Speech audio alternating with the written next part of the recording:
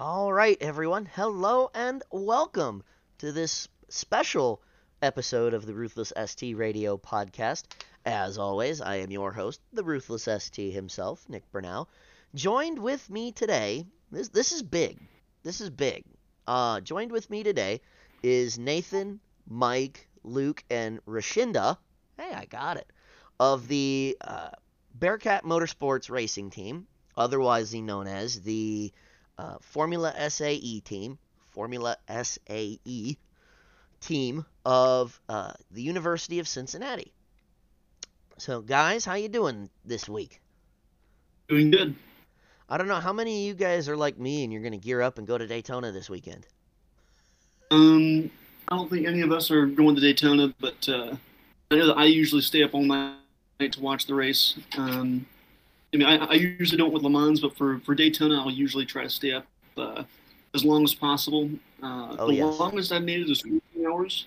I usually end up passing out at some point in the middle of the night, but I've got the live timing pulled up on my laptop, all that stuff. I love that race. So I'm hoping that because I'm actually going to be there, I will be able to be hashtag Team No Sleep. I'm hoping. I don't Yeah, well, know. I don't know how that's going to go, you're but I'm hoping. Yeah, I've So, always wanted to go. So yeah, I'm jealous, man. That sounds like that's gonna be a really good time. yeah, unfortunately for me, it's gonna be cold, like, like almost as cold as here cold during the evening. Um, so I'm crossing my fingers and hoping to die that it doesn't rain like it always does during the 24 at night specifically. So we'll see what happens. So that kind of leads me into this quick point. Be on the lookout this week. I'm going to maybe give daily reports. I know I'll at least give a report on Friday for the Michelin Pilot Challenge race. And I will also be doing at least one, if not two or three, reports during the race. And you'll find those here on wherever you can get your podcast. And I'm also going to do hopefully a video version, and that will end up on YouTube at Ruthless STTV. So make sure you guys subscribe to all of that. Also, I am going to be, I will have my trusty dusty phone gimbal, and there will also be some YouTube videos, some pure sound stuff as well. So be on the lookout for all of that. However, that's not why we're here this week. We're here because um, FSAE, at least to me, has always kind of intrigued me as a car guy, right? So who better to go to than an FSAE team? So guys, I guess to start out, what is Formula SAE? Well, yeah, Yes, do you want Formula SAE is a student organization within SAE. For our particular competition, we build a open wheel race car. You could almost say it's like a scale model of an Indy car. And we R&D the entire car, research and design the entire car, all in-house for the majority. There are certain things we have to outsource because we are just a college, but for the most part, the engineering is done here, and then the assembly, the design of the entire car done here, and then we test it out and race it at the end of the year.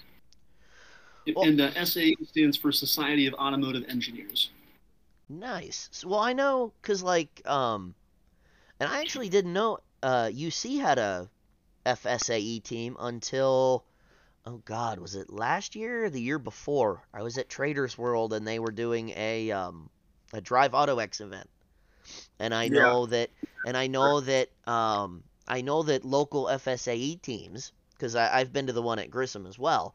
I know that local FSAE teams get a nice sizable donation, and you guys work the course. And I did see some of you guys working the course at that particular event. That was quite wet. Yeah, we test up there at the at Traders World when they have those local events. So I gotta ask, is the autocross nut, what class is the car in? It comes on the open wheel. Special. I can't remember. One of those comes. So it's something like because I know that's SCCA, so it's something like a prepared class car probably. Yeah. I imagine it'd be something. Yeah, it comes on. It has a whole class. It has an FSA class by itself. Oh, okay. That's pretty cool. Yeah, so what we build the car for, the competition we build it for, is just all FSAE teams from actually across the country. It's not just the U.S., so we're racing these big teams from Germany as well. But nice. Up in Traders World is mostly just for us to practice. We don't enter it for any competition there. That's Right. just us in the car and getting Nice. some time behind the wheel. So I guess that kind of leads into the next question because you kind of mentioned it. How many other schools in the country have FSAE programs? It's a hard number because only 120 teams get to participate, but there are more than 120 teams. But in the US, there could be pretty much every university, any technical or public university probably has an FSAE team. If you just take Ohio alone, you have Cincinnati, OSU, Akron, a bunch of them. So pretty much every major university has their own FSAE team. Nice. And we just compete in FSA North America, and that includes the competition in Michigan, Canada, and Nevada. So there's also competitions in Australia, UK, FSA Germany. So it all just depends on how much money you have to ship your car and to take part in these competitions. So it's an amazing experience. So kind of related to that because I did a little homework myself, and I know there's kind of like two parts to the FSAE team. There's like the actual, like, everybody works on the car, right? So the engineers, the drivers, the team, and then there's also a business side to that, right? Mhm. Right, yeah. Yeah. So in that context, that's where an FSAE team is a really good way. Being on an FSAE team is a really good way not only to learn the engineering side of the sport, but the business side as well. Essentially, it allows people who are, people such as myself, who are looking to go into the marketing and the business side of the sport to, start doing, if you're looking to go into, acquiring sponsors, you can start doing that, in college on the team. And it gives you, it sort of gives you that segue into the sport. There's sort of two sides to it, but they work, obviously in conjunction with each other because we're all trying to go racing, right? Well, yeah. So, where do I want to go with this? Oh, so how many members are on? Obviously, it's going to vary from school to school, right? Because like for example, the population of OSU is way bigger than the population of UC, I'd imagine. So, I guess how many members are there on a team? There isn't really a fixed number. That line could change. It just depends on how many people are interested in it. So I've been in teams where we just had 9 members only, and up to a maximum of 40 people. So the more the merrier, I guess. And one thing to note on that is the club is generally consisted of seniors because it counts towards their senior design credit within the College of Engineering. We have a lot of underclassmen help as well, but they kind of float in and out as they go. We do have some solid underclassmen that stay year-round and actually do up to a senior level, if not more, senior level work for the club. It's kind of open to everyone, and we're kind of trying to round it in a way for the future to where people from other colleges, not just the engineering college, can kind of use it as a capstone credit or their final credit when they're graduating. And that is a big separating factor with Bearcat Motorsports as compared to other FSAE teams. You got to note that most of these teams are only open to engineers taking it as a class. Now it's not to say that they aren't clubs. A lot of them are clubs, so you can still join. You can still, if you're a business major, for example, you can still go in and help run the marketing side, do the accounting, do those jobs for the team. But you're not going to be given any official class credit. whereas at the University of Cincinnati, we are one of few schools to actually allow business majors to take this as a class and get class credit for it as a senior capstone. That's pretty awesome. So I guess that kind of leads in. So it's a club sport, basically. Sure. Cool. Yes, it would be defined as a club from the university standards versus like a sporting team like football or basketball or whatever. So anybody can join at any time, and we welcome anyone at any point in time. Well, as the saying goes, and Nathan, I'm sure you know this from past experiences, just even outside of the team, right? There's something for everybody in the motorsports hobby or the motorsports business, Mm-hmm. which is Definitely. which is awesome, I think. So let's talk a little bit about how the team operates. Sure. How would you compare operations to, say, like for example, an IMSA team or a NASCAR team? Well, I would say the operations of at least our FSAE team are a lot more democratic than the operations of an IMSA or a NASCAR team. For example, what we'll do is around once or twice a week we'll have club meetings, and during those meetings we'll go over any issues that we might be having with any department in respect to design or the business side of the car. The most adequate way that I can describe it is it's sort of like having a State of the Union address every weekend, every Thursday, with a race team where each department goes up and explains their progress throughout the week, and we sort of go through any hurdles that we have. I think that'd be a pretty good So way. these departments he's mentioning, so we're split up between, we have a main team lead, and then we're split up between our sub-teams. So we have our engine team, our suspension team, frame, business team, and every little subsection of the car has their own team and respective team lead to present those points. Yep.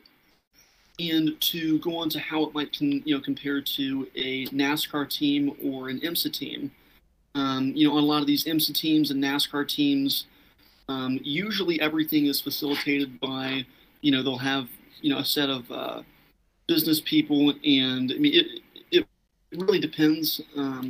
I would say that, like, if you were, it's sort of a tough comparison, but Sure. If you were to compare it to an IMSA team, you're not going to be having these addresses each week on those teams, because usually, for one, it's a spec sport. So with IndyCar, you're not going to have, you're not going to need your aero team or your suspension team to make presentations each week, because they're not really designing anything. A lot of those guys are just tuning the car for, either rebuilding or tuning the car for the race weekend. So there's not going to be that kind of thing. And obviously, it's run by one guy. There's the team owner. So usually it's not going to be like a really democratic process, right? If there's something that they don't like about the performance of the car, if they're it's usually it's not it really doesn't need to be as democratic in in NASCAR or IMSA, because you're not designing the car, right? Right. You're more or less just your concerns are surrounded by are your drivers getting solid sim time so that they can deal with anything that they're going to be running into on the circuit that weekend. Do you if you're an IndyCar, are you getting the right information from Chevy, or well, now it's going to be Dallara on your aero kit. You have those sort of minute things put together. So would that be was that an adequate way to answer that question? Oh, yes. I would say yes. That question was answered, and it was answered in some very good detail. But that's pretty awesome. So that kind of leads us into the next one, and this was kind of the one that I'm excited for the most as a gearhead. Let's talk about the car a little bit. So, do you guys make a car every year? Yeah, so the car has a 1-year design cycle. Once it's entered into competition once, it cannot be used again. So we typically create a new car every year. Now, given COVID, the last couple of years, we haven't done that. So the car we're on now has kind of been in the works for 2 to 3 years. So, how much? We'll skip that one. How much of the regulations are spec versus how much design liberty do you guys have?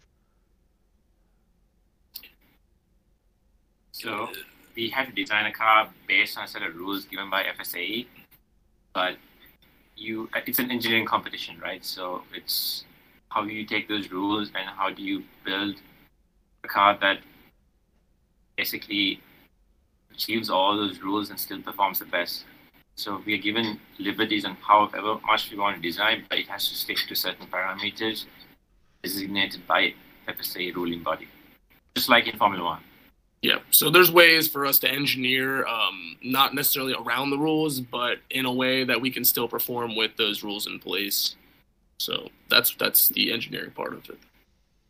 And it tends to be a lot more radical even than Formula One in terms of the looseness of the regulations, right? Because this is effectively an engineering competition because they want you, so they're encouraging you to be as creative as possible. So again, this is coming from someone who is a business major, so take anything that I say with a grain of salt. You get to see when at least I've seen these competitions on YouTube and I've looked into the cars. You'll see some really, really radical designs, and that sort of showcases the lengths in which the sanctioning body will allow you to go in terms of getting creative with the car. Now, we have our team lead, Sam. I think he wants to say something. He's the overall team lead this year, so I think he wants to jump in for a second. Yeah, I was gonna say, touching on what Rishi said about it being a design competition, about how Dave was saying that it's they encourage you to be think new ideas and create new things. In 2019, our car actually won an innovation award because we worked with GE, I believe their aerospace division or their additive manufacturing, and we 3D printed our uprights out of titanium, and then since it's a space frame car, we need to either fish mouth cut our tubes, but what we did for that year is we actually 3D printed out of stainless steel our nodes, so that kind of cut down the process of putting the car together. It cut down our assembly and welding time, and it actually made a better car because it's more set and there's less ambiguity putting it together. So that was something that the judges really liked. We won an award for that. And again, it's like we always saying, at the end of the day, it's a design competition. The car is just the medium.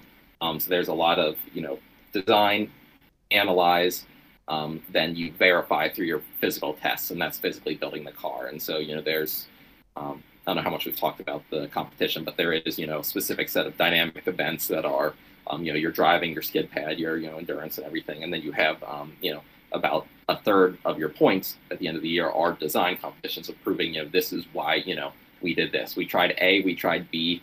Here's why we think B would be better given our simulation data, and here's how we verified that B is better. So that's just kind of a little bit more insight on what the competition is, kind of how that ties into we build a new car every year because we are designing, and that's what the competition is. The competition isn't get a fast car, even though that is the quote unquote goal. It's design a fast car, so it's don't improve the last one, but improve the design of the last one. So, wow, that's a lot. That's a lot. That's a lot of useful information. Give me 1 sec to digest that.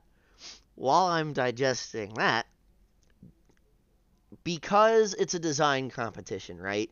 And I know there's OEMs that look at what you guys do at competitions and stuff like that. Do you think, given the way that the car market's going and how everybody's pushing hybridization, do you think that'll eventually trickle down into Formula SAE? In many ways, it already has. There is actually a hybrid competition that you can do in the SAE. We also have an EV team operating as well. They're building a car. So, it definitely has. It already has. And we are already conducting operations to that front. Wow. Ahead of the curve. And just to add to that, like the whole FSA competition is the world's largest engineering competition in the world. So that right there just shows you how big of like an outreach this program is. Well, and that kind of leads great into our next topic, which is how does an event work? So what's kind of the So go for it. Yeah, we show up, and it's usually a Thursday, Friday, Saturday, so a 3-day event, and we have what we call dynamic and static events. Dynamic is worth 675 points, static is worth 325 points, and so we have a total of 1,000 points, kind of a third, and then 2/3. So our static is we have to pass a technical inspection, and then we go through and we present a cost analysis, like I said, for our design, why we chose A over B and verified that. And so we actually do that for kind of each separate thing. And then our dynamic is we have a skid pad, which is not really the typical skid pad. It's almost a perfectly circular figure 8 that you go for time. And so it actually is very driver dependent. It's not just you go till you lose traction. You actually have to be able to drive the car right on your grip limit the entire time you're driving, which is, I think also a testament to some of the drivers that go through that is, you can't just design a car that sticks to the ground. It has to be drivable, and you have to, know the car. And so then also we do an acceleration, very similar to a drag race. Then we do an autocross and then an endurance, with the endurance just being a longer format autocross that has a couple longer straights. You do 15, it's usually over a minute long, and then you do 15 laps with your driver A, and then do 15 laps with your driver B. And after that, they also do fuel consumption. So that is an efficiency and endurance to make sure the car can complete it in that amount of time.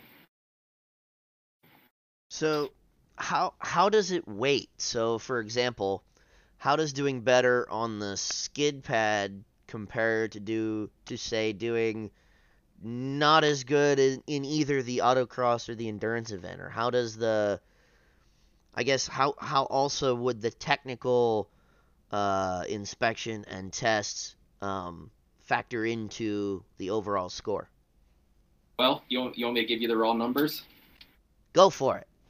So our static events is we have a design that's 150 points, a cost and manufacturing analysis, which is 100, and our presentation for it all, which is 75. So that all gets judged, and that's roughly a third of our points, 325 points. And then we go to our dynamic events, and that's acceleration's 100, skid pad is 75. Our autocross is 125, which is technically our largest point value, but then you look and it's our second highest. Then you have your fuel economy, which is 100. That's also tied in with our endurance, which is 275. So obviously our endurance and our autocross are like our two main things that accounts for actually 500 of our points right there. So that is half the competition, is driving through endurance, getting good fuel economy, and then performing well in the autocross. Not to say everything else isn't important, like you can completely fail tech inspection and then your only points are in your static, your design, and your cost analysis and everything. But definitely, like most places, the actual true dynamic events of driving and, fast driving endurance is kind of our metric of how well the car does. That's pretty cool. How do you guys select who drives the car? Whoever gets the fastest time. Only fair way to do it. That's a good answer. That's a good answer. We everyone wants to drive the car. I mean, there is some participation aspect in there, Mm-hmm. And like you can't just come in and say I want to drive the car and only drive the car as a freshman. Like we will give priority to someone who's been on the team for a little bit longer and who has actually contributed. Sure. But generally, you have to be contribute to some part of the car, and that just helps. I think it helps you drive better anyway to understand the car. How does it work? What will the car do in this situation versus the other? And you can get all that with driving, but we have a limited time frame. You have about 2 months after you get the car running and built to actually drive it. So we wait it a little bit, but it's generally who can perform the fastest. Someone who does acceleration is generally going to be a small, lighter person because they can do that. And autocross and endurance are usually people who have a lot more experience and we have someone on the team this year that's been karting since they were 8. He's been on the team, 3 years now, I think, and he's one of our underclassmen liaisons because he's very invested in the club. But he's been doing track days for years, and he's very good at instructing people. But he's generally a hot shoe inside the car because he understands the cars. He works on them. He tears them apart, puts them all back together, and he has the times to prove that. So how many events do you guys do per year? So it's usually one. We'll do 1 to 2. So we'll go up to Michigan and we'll run there. But I believe there's also an event in California that we may be trying to go to. Is that confirmed or is that Nevada? Yeah, so there are 3 competitions. Also, you could say a 4th competition. So if you take the SAE body, there is Michigan, which is basically the biggest FSAE competition. Then you have Canada and Nevada, but there's a lot of COVID-related issues and a lot of things have changed this year, as you know. In addition to that, there is a competition in Pittsburgh called the Pittsburgh Shootout. It's just an autocross event only, and it's an unofficial FSA event. So a bunch of teams get together and they meet up at Pennsylvania in Pittsburgh, and it's just a shootout. So the fastest car gets an award in that. So it's like a fun event, but sort of official over a span of 2 days. Lets you test stuff like see if your car lights on fire, which happened to us this year. Did it really?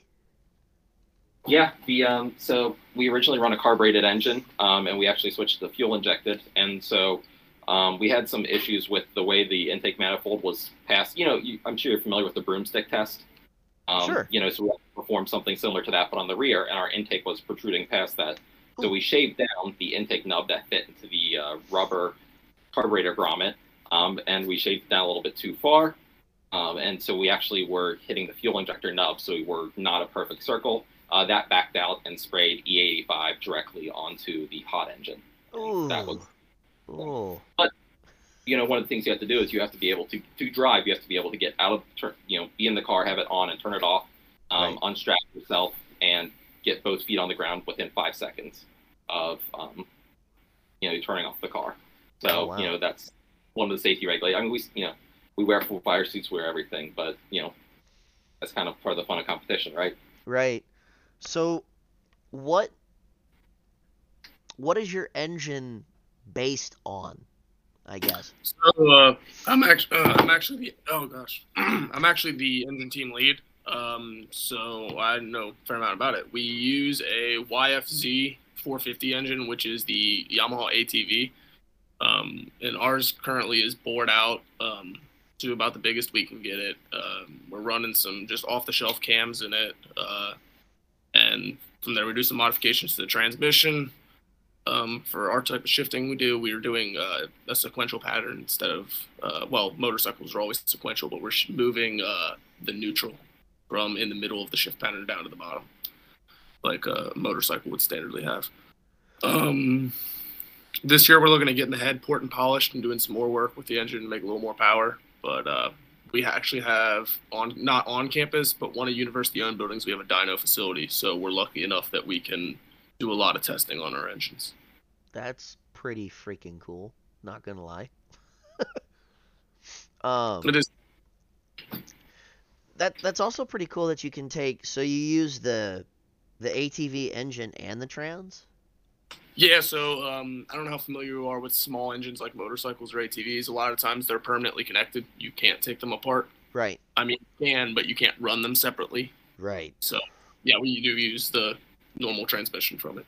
And then you just put it in like a rear end kind of differential. Yeah, we do have a differential. We run a chain to a differential, and from there we do the 2 wheels. Nice. So I noticed I was on your website, and looks like 2 different cars. There's one without giant wings, and then there's one with giant wings. Yeah, so that's us building a new car every year, and each year the team gets to decide what they want to do. So the one without the wings is probably our 2017 car, if I had to guess, and that team decided they didn't want aero on the car. They'd rather focus on other designs. And then Our most recent cars that we have in the shop right now are our 19 and our current one, the 22. They both have big aero packages because the teams have decided they like the benefit of the aero. So basically, at the beginning of the year, you guys kind of decide what elements you want to focus on versus what you don't. Right. Nice. And we can change that as time goes on, but Right. knowledge we have on aero, some people like it, some people don't. So. Well, as any big car person, including myself, will tell you, aero is a complicated beast. Yeah, our aero. And I'm sure as engineering students, it's even more complicated because you guys go into even more depth. Yeah, the aero on our cars is fully calculated and simulated. There's a lot that goes into it. How do you guys do some simulations? Do you do like wind tunnel stuff? I believe that's been done in the past. We have had. We don't have any aero guys in here, sadly, so we can't speak too far on it. But Rushi, do you know a little more? Usually what we do is we run the simulations on Star CCM, and we've also in the past attached little threads on the body of the car and watched it as it drove using GoPro cameras. The thing is, like, it's the old school. Yeah, it's financially quite a big deal to get a wind tunnel because wind tunnel like engine times are way beyond our budget. It's Sure. really good, but you could always just do the old school method of like attaching strings on it and see the airflow. But it's also fun driving the car in the rain, where you could really see the vortices like being generated. Oh, I guess that's true. Yeah, all the rooster tails and stuff would give you that visual data that you're looking for. Yeah, and to add to that, we also have added VDTs and like sensors on the suspension, see how much downforce is produced by these aerodynamic devices on and off. Also, we've tested the effect of the aerodynamic devices on skid pad testing and autocross track to see how much of a gain in downforce on performance and track times. So we've figured different methods of like validating why we need to have aero and why not. So that's where the engineering comes into play. How much? So, like, you guys have telemetry obviously throughout the car. How much of that is off the shelf versus you gotta get something from off the shelf and adapt it to what you need it to do? Almost everything I feel like is adapted from off the shelf. Yeah. I mean, for example, one of the things I'm working on right now is an intake manifold, and we'll buy a throttle body off a shelf, but from there, the runners and the plenum and everything like that is fully calculated and designed in-house. Oh, wow. So basically the only thing off the shelf that you're using is the actual body of the part. Yeah, for that particular part, yeah. Wow. That mind-blowing. It's mind-blowing to me that is happening in college. I mean, I guess it shouldn't. So another example is speaking on engine side too. Some teams will buy mufflers that are made for like these ATVs, and they'll use those to muffle their sound. We actually have a sound requirement on how loud they can be. So some teams will do that. Other teams, like what we do, is we fully design our own muffler, and make our own muffler for the car that meets the sound requirement as well as makes the power we want. Wow. That's very awesome. Yeah, those are things that I've always thought have been pretty cool about it. Because, like, I knew... Because the company my dad works for makes testing solutions and actually sponsors the University of Minnesota's FSAE team. So, I kind of knew stuff like that existed. Because, I mean, my dad works for MTS Systems, and they make sensors and all sorts of stuff. But I didn't know, like, how... Man, I never thought I'd be struggling for words on my podcast. I never knew how that sort of engineering went into car design. and how all that linked together, I guess would be the good way to put it. So that's really getting an in-depth look at it. I mean, we're a small little bit of the car engineering world. I mean, if you think about how a full size car is designed, Right. It's pretty crazy to see. That is, yeah. When we were at PRI, one thing I in particular noticed was a lot of the lead engineers at these big companies that I was talking to Mm-hmm. had previously done FSAE in their college years. So let's talk about that, actually. Is this the first year you guys have gone to PRI and had a booth?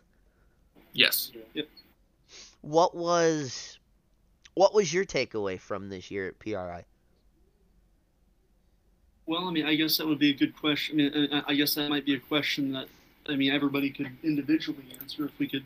Yeah, so Go for it. I'll start. I guess we'll go left to right here. I'll start. So for me, PRI, I mean, I absolutely loved going to it as a gearhead. As far as a smart move for the club, it cost us a lot of money to go. And I think we were hoping for sponsorships from that, and I don't think we got as many as we wanted. But we did get a lot of good exposure. A lot of the seniors got to talk to companies in the automotive world that they might want to work for. So that was all awesome. The connections we got to see, the knowledge we got from some guys. I mean, we had these old FSAE, people who are now at these big companies. They were telling us some stuff that their teams did and some little tidbits of information that they remembered that actually could be helpful for us. So from all of that, it's good, but our intentions of going for sponsorship and getting our name out there probably weren't exactly what we expected. But the overall benefit was still pretty good. Yeah, I mean, it was a pretty solid answer. Yeah, I think that it went pretty well. We decided to get a booth going our first year, just because we wanted to get our name out there and we wanted to get the the FSAE out there. I mean, even though we knew that a lot of those people were in or had been in the FSAE, we just kind of we looked at the floor plan and saw that there were no other FSAE teams that were going to be attending. Well, eventually Purdue did, but they got their booth like really, really last minute, so they weren't on the plan. But yeah, I think it was a great opportunity to go out and meet potential employers. And we have some sponsorships that we're working on with it, but nothing's really come to fruition yet. So yeah, I really agree with Mike. So it went well. We met a lot of great prospective employers, but maybe next year we could just end up attending as attendees versus a booth, or get a smaller booth. But it's really going to depend. With this business, you never really know until a couple of months. Once some of the deals have either gone through or fallen through, that's when you sort of know where you're at. So yeah, but overall, I think it was a good experience. I would say my takeaway on PRI was probably you got out of it what you put into it. So if you went into PRI with the mindset that you were going to go talk to booths and you were going to go learn something while you had free time from our booth to go do those things, I think that's where you're going to see the most benefit from going. It did cost us a lot of money to go out there, but like everything else in racing, a gamble's a gamble, and you got to back it. And to sort of add to Luke's point before Rashinda jumps in,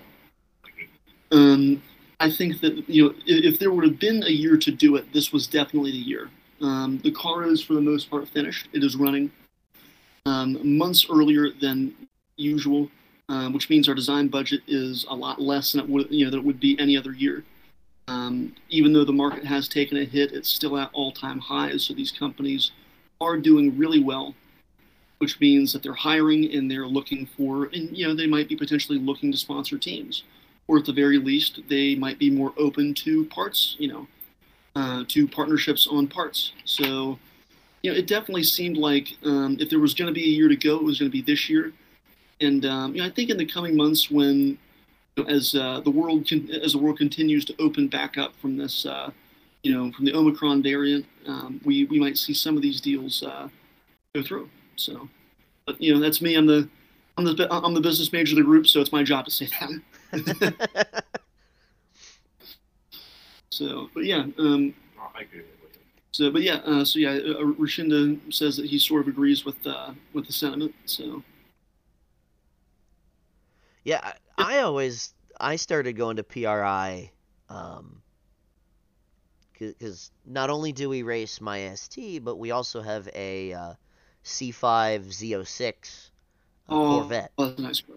That's a nice car. Yeah, it's also Millennium Yellow, which is really yes. Okay. So I'm gonna try to go for it. Yeah, I don't want to go off on a tangent, but my dad had a Millennium Yellow convertible C5 when I was little. I've still got the picture of me being picked up from school in the first grade in that car, and we actually went to Bowling Green to watch it go down the assembly line. So that's cool. It's really cool that you guys are running a C5. That car holds a lot of really good memories for me. So, but a lot of what we do, like this year, we're focused on some top end work.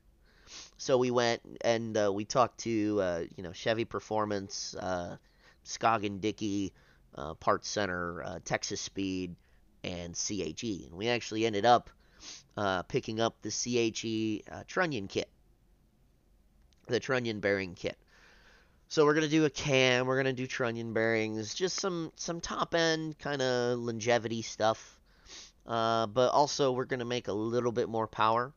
Nothing too crazy, but enough to where it takes the car out of a street and puts it into cam. I don't know how many of you guys are familiar with the SCCA rules for autocross, but basically we're taking it out of the stock class and putting it into a run what you brung class. So that's what's going on. So we're doing lifters and all that stuff too. But we go typically every year. I'll focus on an area for my car, and I'll focus on an area for the vet. Or we'll do, like last year, we did a lot of research on my car, which I don't know why, but I can never find stuff for the ST. And the ST is a very widely raced car. I still don't understand why. But we can definitely find information on the C5. That's not hard. Just got to know who to talk to. So that's typically why we go. And if I happen to talk to someone that wants to sit down and do one of these shows, that's great. That's typically why I go to PRI. And I also go as a motorsports fan because a lot of the NASCAR usually has a booth, etc. So it's always nice to go look at awesome race cars. Mm-hmm. Definitely. But well, that was a mind-blowing interview, I'd say. I don't have very many of those anymore. But guys, this was awesome. Definitely I hope we can do some more stuff in the future. I know, Nathan, you were talking to me briefly about some other things maybe we can do, and I hope to be able to do those. And is there anything you guys want to say before we hop on out of here? Appreciate the time, man. Hey, anytime. And anytime you guys want to come back, y'all just let me know. Will do. Thank you so much, Nick. And we like Luke was saying, we appreciate the time. We appreciate having the chance to open up our sport to a new audience. So thank you so much. Yeah, no problem. And like I said, top of the show, everybody, make sure you guys keep an eye out for my Daytona 24 coverage this week. And I will see you next time. Have a good one. All right, you too. Thanks, you too.